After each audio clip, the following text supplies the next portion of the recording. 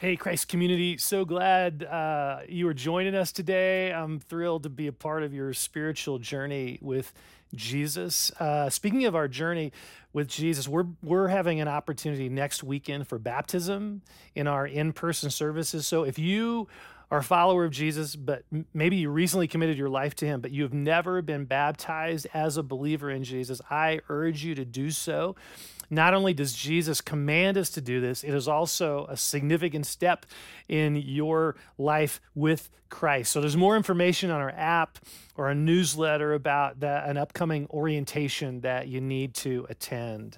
So we are in the midst of a teaching series entitled Kingdom Culture. In this series, we're walking through a sermon Jesus gave known as the Sermon on the Mount. It's found in the book of Matthew, beginning in chapter 5. In this sermon, Jesus is describing for us what it looks like to live according to his kingdom rather than the kingdom of this world. And what we've been discovering is that living according to Jesus' kingdom is radically different than the kingdom of this world. Whereas the kingdom of this world is all about advancing our own agenda, in the kingdom of Jesus, we leverage our influence in order to elevate and bless other people. It's a kingdom where mercy and gentleness are embraced, where peaceful relationships and righteousness are pursued. At its essence, it's a life in which Jesus is our king, and we are following him, living according to his values. Okay, well, today we come to one of the most challenging values of this kingdom. Look with me at Matthew 5, verses 10 to 12. Blessed are those who are persecuted because of righteousness, for theirs is the kingdom of heaven. Blessed are you when people insult you, persecute you, and falsely say all kinds of evil against you because of me. Rejoice and be glad, because great is your reward in heaven. For in the same way they persecuted the prophets who were before you. This is God's word. Now, I'm guessing that this section of scripture is not underlined in your Bible as being one of your favorite passages. It's certainly not underlined in mine. This is a passage that all of us would prefer to skip over because it's talking about persecution. Blessed are those who are persecuted because of their faith in Jesus, which right off the bat raises all sorts of questions to wrestle with. For instance, what is persecution anyway? Do we even experience persecution in our country? And then there is this question of how could persecution possibly be a blessing? Okay, so there's a lot of stuff to wrestle with, and my prayer is that this message helps start the conversation. I don't have all the answers. This is not a topic Christians in America talk about very often, but it's Bible, okay? So let's dive in. First question we need to look at is this question of what exactly is persecution? The word translated persecute literally means to press, and it can actually be used positively, like when Paul says, I press on toward the goal in Philippians 3.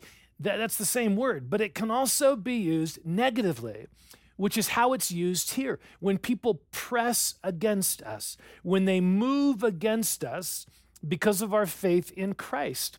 Now, there are many ways this persecution can happen.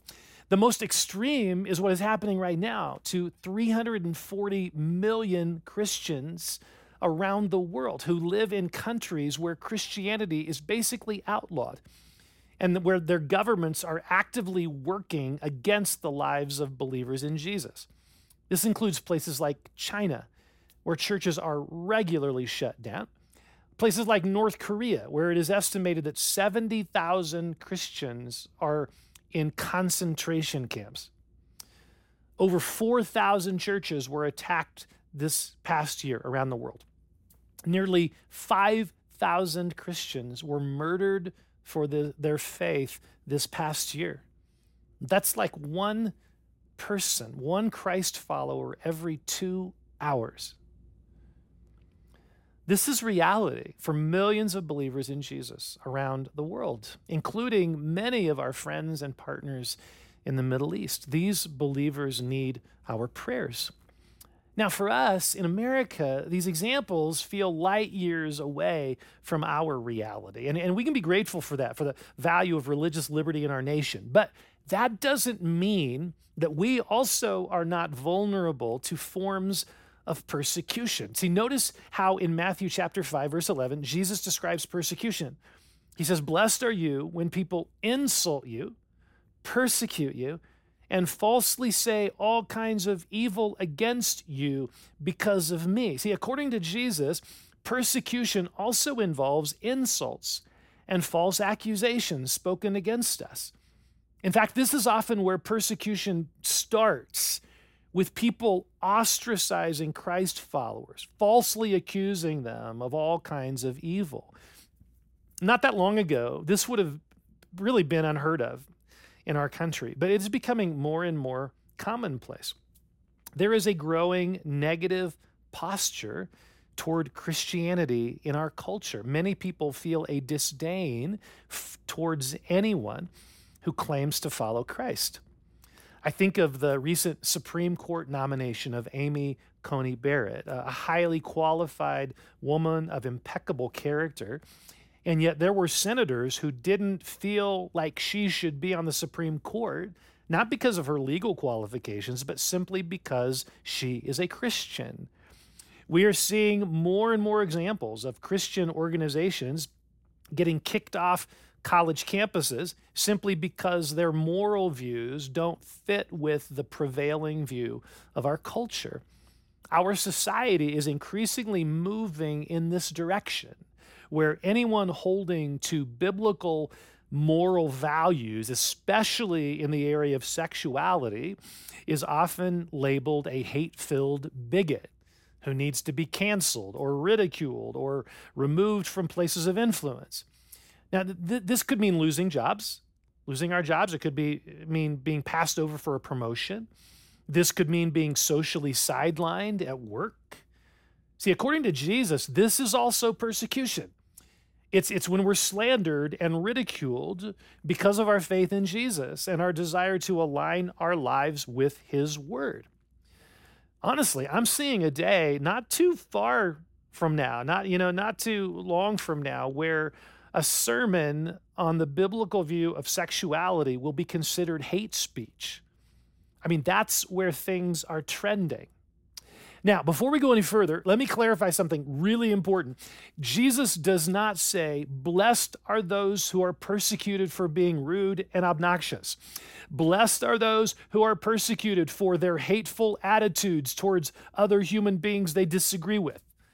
See, some Christians may claim that they're being persecuted for Jesus, but the reality is they're simply experiencing the fallout of being a jerk. Jesus doesn't offer a blessing for being a jerk. No, Jesus says, "Blessed are those who are persecuted because of righteousness." What does righteousness look like? It looks like the other Beatitudes: being merciful, being gentle, being pure in heart, being peacemakers. It looks like the rest of this Sermon on the Mount, where humility and sexual purity and forgiveness are all embraced. This is what righteousness looks like. It looks like Jesus, who is both holy and loving at the same time. Jesus is saying, when you live your life according to God's values, don't be surprised if you're persecuted for what you believe and how you live. This is a normal part of following Jesus. Okay, so we've talked about what persecution looks like, but now I want us to wrestle with a much more difficult question. How are we as Christ followers supposed to respond when we experience persecution in various forms? This is the critical question that is so relevant for us today, whether we're currently experiencing persecution at work or school or whatever, or we're just maybe seeing the way things are trending in our nation and we're realizing this is probably going to happen sooner than later. Either way, we need to be ready, right? We need to have thought this through before it happens so that we can respond in a way that would honor Jesus. Okay, so what do we do when we are ostracized for our faith, when we are increasingly marginalized for believing in Jesus? What do we do when we're falsely accused and labeled as being a hate-filled person just because we're following Jesus' teaching? And by the way, sometimes the persecution we experience is from religious people. This is who persecuted Jesus. It was religious people who didn't like Jesus hanging around with sinners.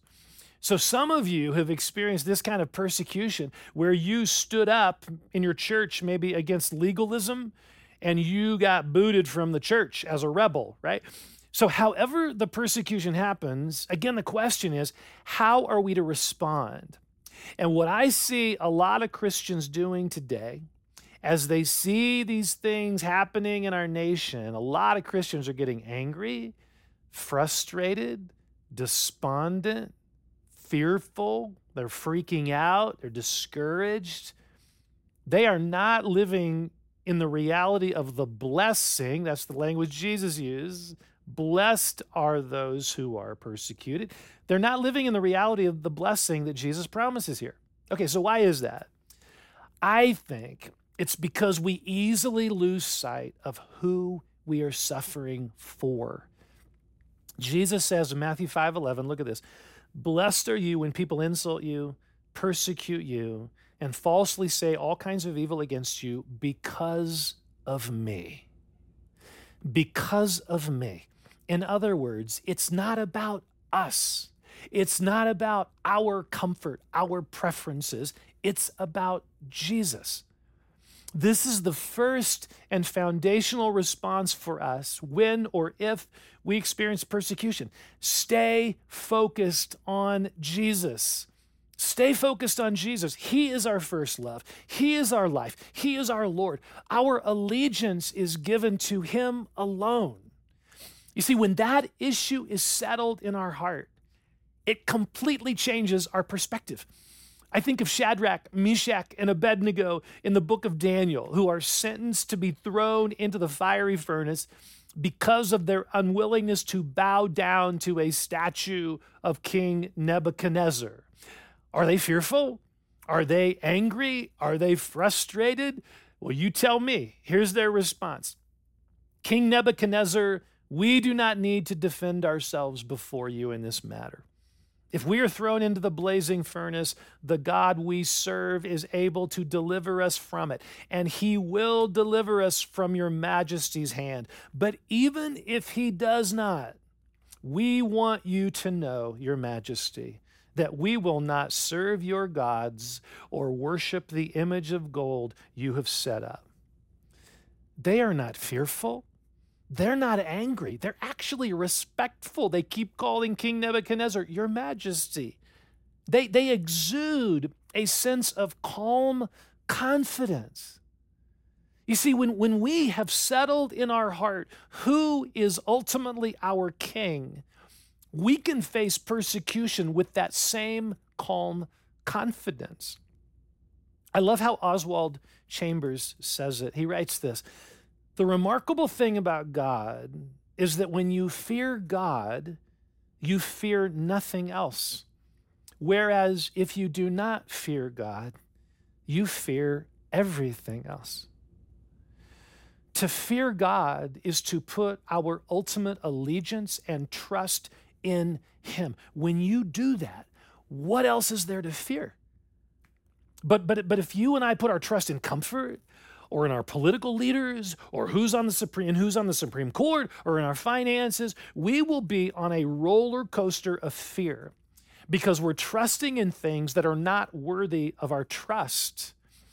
So one of the most foundational things we need to do in the midst of a culture that increasingly views Christianity with hostility, one of the most important things we need to do is to keep our heart and mind and life focused on Jesus, to keep stoking our love for Him and our passion for Him. Let's be in His Word so that His truth is increasingly alive in our hearts. Let's spend time in prayer and worship so that His Spirit is moving in us. Let's regularly gather with believers and encourage one another. Let's practice Sabbath and spend one day a week enjoying rest and God's blessings and taking time to reflect upon Jesus and letting our soul be restored in Him. In other words, let's give priority to spending time focusing on Jesus, cultivating our love for Him. Now, at one level, there's nothing really profound in what I just said, except when we actually compare that to how many Christians are living right now. What I find happening with a lot of Christians is that we're spending a great deal of time looking at politically charged television shows and websites and YouTube videos that stir up anger and fear in our hearts. See, whatever we are most frequently pouring into our mind and heart is the thing that is going to shape us the most and shape how we respond to others. Part of the problem with our immediate access to the internet and social media, part of the problem is that rather than simply being informed about what's going on, that's important. We need to be informed. But rather than that, we can instead become obsessed with these things, spending hours and hours looking at this stuff so that the fiery furnace of anger and fear are now burning inside of us, destroying us from within. Maybe this is naive of me, but I really think of all the people on earth, we as Christ followers should be the ones who are not living in fear and anger. We should be the ones who exude a quiet confidence and courage no matter what is happening around us because we fear God. We trust in Him. We are passionately loving Jesus with all of our heart, soul, mind, and strength. Friends, in a culture like ours that is becoming increasingly difficult to follow Christ, we need to stay focused on Jesus. We've got to stay focused on Jesus. We need to cultivate practices that stir our love for Him and our trust in Him. I mean, friends, the enemy is having a heyday right now, getting Christ followers distracted from what really matters. Okay, well, that leads to the second response to persecution. Second response, keep loving. Keep loving. Jesus makes an amazing statement a little later in the Sermon on the Mount, and a little later in the same chapter, chapter 5. Look at this, beginning in verse 43. Jesus says, "You've heard that it was said, 'Love your neighbor and hate your enemy.'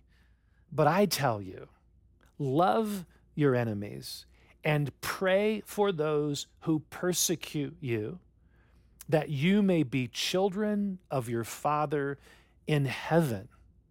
We are to continue loving the people who are persecuting us. And this is crazy, but it's what Jesus says. In fact, it's not only what He said, it's how He lived. Remember, as they were nailing Him to a cross, what did He do?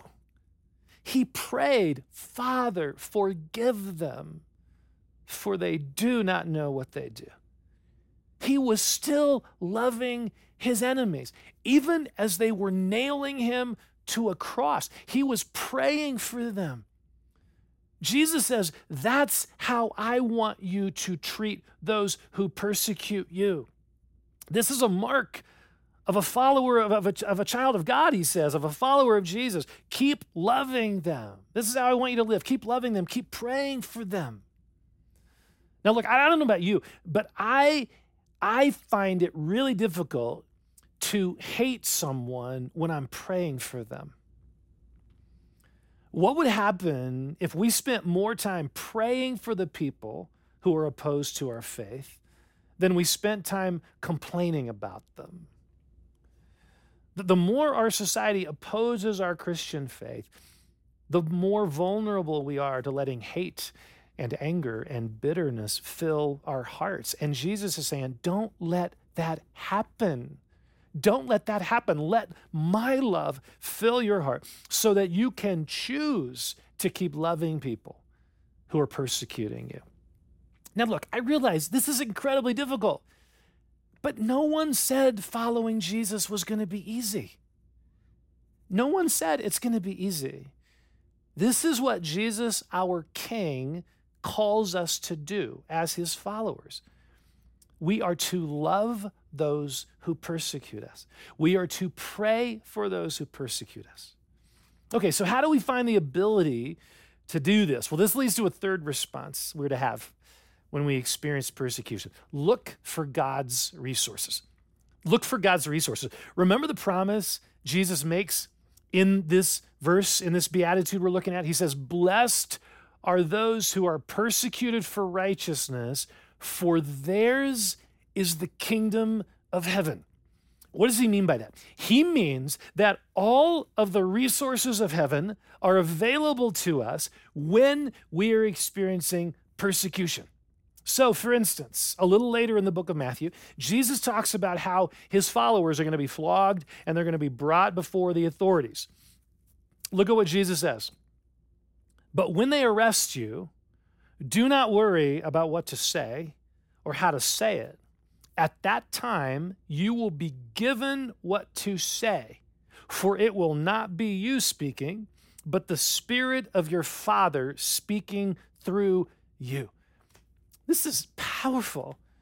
Jesus is saying that when we experience persecution, all of the resources of heaven are at our disposal. You need words, you need to know what to say in that moment. The Holy Spirit will give those words to you. He will give you the words that you need to say. But it's not just words that he can give us. Check out what Peter says in 1 Peter 4. "If you're insulted because of the name of Christ, you are blessed." There's that word again. You're blessed, for the Spirit of glory and of God rests on you. This is amazing. Peter is saying, hey, when you lose a promotion because of your faith, when you lose a friendship because of your faith, when your boyfriend breaks up with you because of your faith, when churches lose their tax-exempt status or certain freedoms, we can experience blessing in that experience because the Spirit of glory and of God rests on us. We can more deeply tap into the fullness of Jesus because of the persecution we're experiencing. I mean, it's like Jesus and Peter are trying to get us to see persecution through a different lens, not the lens of loss or anger or frustration, but rather, or fear or whatever, rather the lens of opportunity. Persecution, look at it through the lens of opportunity, an opportunity for the Spirit of God to work more deeply in us as we lean more fully upon Him. Our faith will deepen. Our character will become more aligned with the character of Jesus. Our love for Him will grow. Persecution can actually help us become more like Jesus. I remember reading an article written by a Christian from America, who was able to sneak into North Korea and interview some of the Christians there who were being horribly persecuted. And the person writing this article asked these believers, hey, how can we as Christians in America be praying for you? I'll never forget this person's response. They said, look, we're doing fine. We're actually praying for you. You have so much in terms of worldly resources. So we're praying that your hearts don't get blinded by your comforts and diminish your love for Jesus. Wow.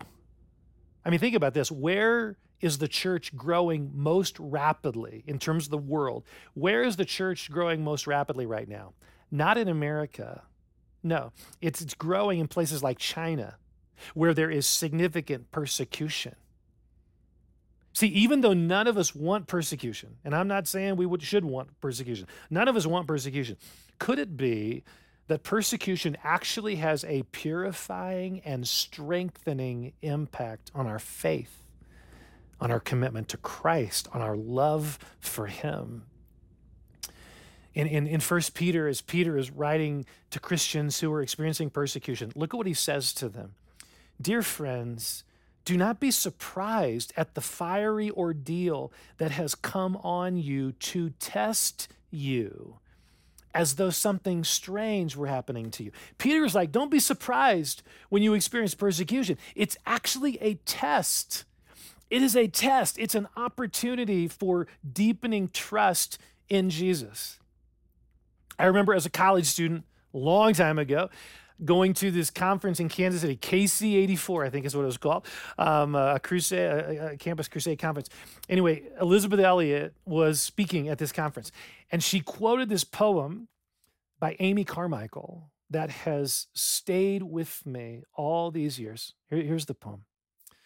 Hast thou no scar, no hidden scar on foot or side or hand? I hear thee sung as mighty in the land. I hear them hail thy bright ascendant star. Hast thou no scar? Hast thou no wound? Yet I was wounded by the archers, spent, leaned me against a tree to die, and rent by ravening beasts that compassed me, I swooned. Hast thou no wound? No wound? No scar? Yet as the master shall the servant be, and pierced are the feet that follow me, but thine are whole. Can he have followed far who has no wound or scar? What if we viewed persecution as an opportunity to follow Jesus more closely? Which leads to the fourth response that Jesus urges us to have when experiencing persecution. Rejoice and be glad. Seriously, yep, Jesus says it right here. Look again at verse 12. Blessed are you when people insult you, persecute you, and falsely say all kinds of evil against you because of me. Rejoice and be glad, because great is your reward in heaven. We are to rejoice in our persecution because there is a great reward awaiting us in heaven. We are to be glad that we have been found worthy to suffer for Jesus because there is a reward waiting for us in the future. Now, this is the frustrating part of this, because when we are being mistreated, we want justice now. We want the bad guys out now. We want our reputation vindicated now. We want our job back now. But Jesus says, chill out. Chill out. This life here on earth is just a small dot in the scheme of eternity. And one day, Jesus will make all things right. And you will receive a reward that is beyond what you could ever imagine. I mean, imagine the impact in our lives if we really believed this. If we fully believe this, we'd be like Shadrach, Meshach, and Abednego. Instead of frantically living in fear, we would be filled with a quiet confidence in God and a deep, abiding joy no matter what is going on around us. I mean, wouldn't it be cool if Christians were the most joy-filled, chill people on the planet? I think that's how God wants it to be. Now, there's one other aspect of this rejoicing thing that I want us to notice. Look at what Peter says. Look how he describes it. 1 Peter 4:13, but rejoice inasmuch as you participate in the sufferings of Christ, so that you may be overjoyed when his glory is revealed. Peter says, rejoice when you're persecuted because you are participating in the sufferings of Christ. There is a rejoicing that we can experience from knowing that we are sharing in the sufferings of our Savior. He was beaten, mocked, ridiculed, and ultimately nailed to a cross for you and me. See, what if we viewed our scars, the insults, the false accusations, the mistreatment, the hostility, what if we viewed those scars not as a punishment, but as a privilege, a love gift to offer to Jesus?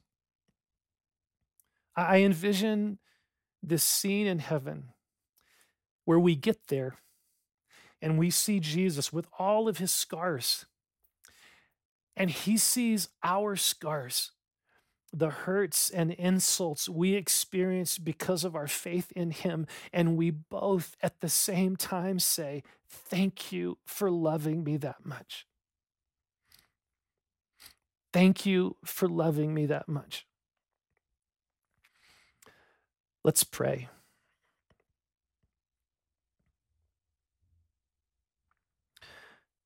Jesus, thank you for loving us that much.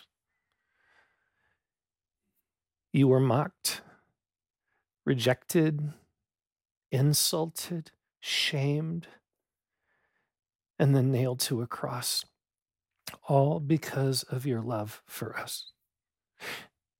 You were pierced for our transgressions. Thank you for enduring persecution for our sake. We love you. We trust you. As we're in an attitude of prayer, I want to invite those of you who are watching, maybe there are some of you watching, you have never placed your trust in Jesus the way I'm talking about. I'm not talking about just believing he died or believing in him. Placing your trust, giving your allegiance to him, placing your whole life in his hands and receiving his life. It's not an easy road, but it's worth it. He is worth it. So if that's the desire of your heart, would you pray with me? I'm just going to pray a prayer you can pray in the silence of your heart. Dear God, I want to give my allegiance to you as my King. Jesus, thank you for dying on the cross, for being persecuted for my sake, so that I could experience freedom and life. And I choose to place my trust in you alone. Thank you for dying on the cross for me. And I now receive your life. Forgive me of my sins and come live in me. Change me through the power of your Spirit. I want to follow you. God, I pray for anyone who prayed that prayer. Help them grow in their relationship with you. So Jesus commanded us to regularly remember his scars, to be reminded of the gift of his life for us by partaking of the Lord's Supper. So let's do that. Take the bread, which represents Christ's body, who was beaten for us. And let's eat this in remembrance of him.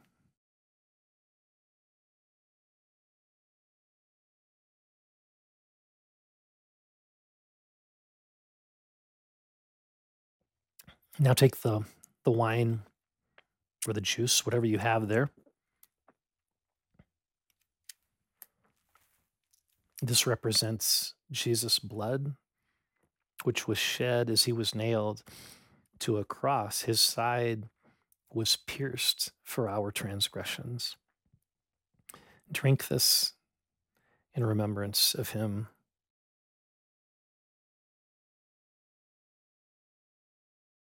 Now that we've received the Lord's Supper, I want us to take a moment and prayerfully reflect on our own experience of persecution, or perhaps our fears or our fears or anger about where things are headed right now in our culture. What would it look like to offer those experiences, those fears, that anger, offer that to Jesus? Go ahead and do that.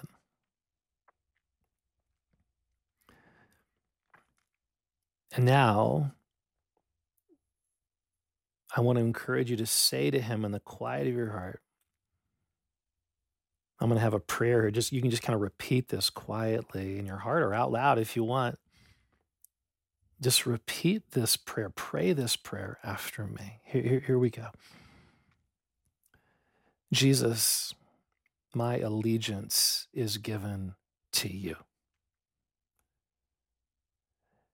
no matter what. My trust is in you. I receive your calm, your confidence, your courage, your peace, no matter what happens to me in this life. I rejoice in you and eagerly look forward to that day when I will see you face to face, my Lord and my King. In Jesus'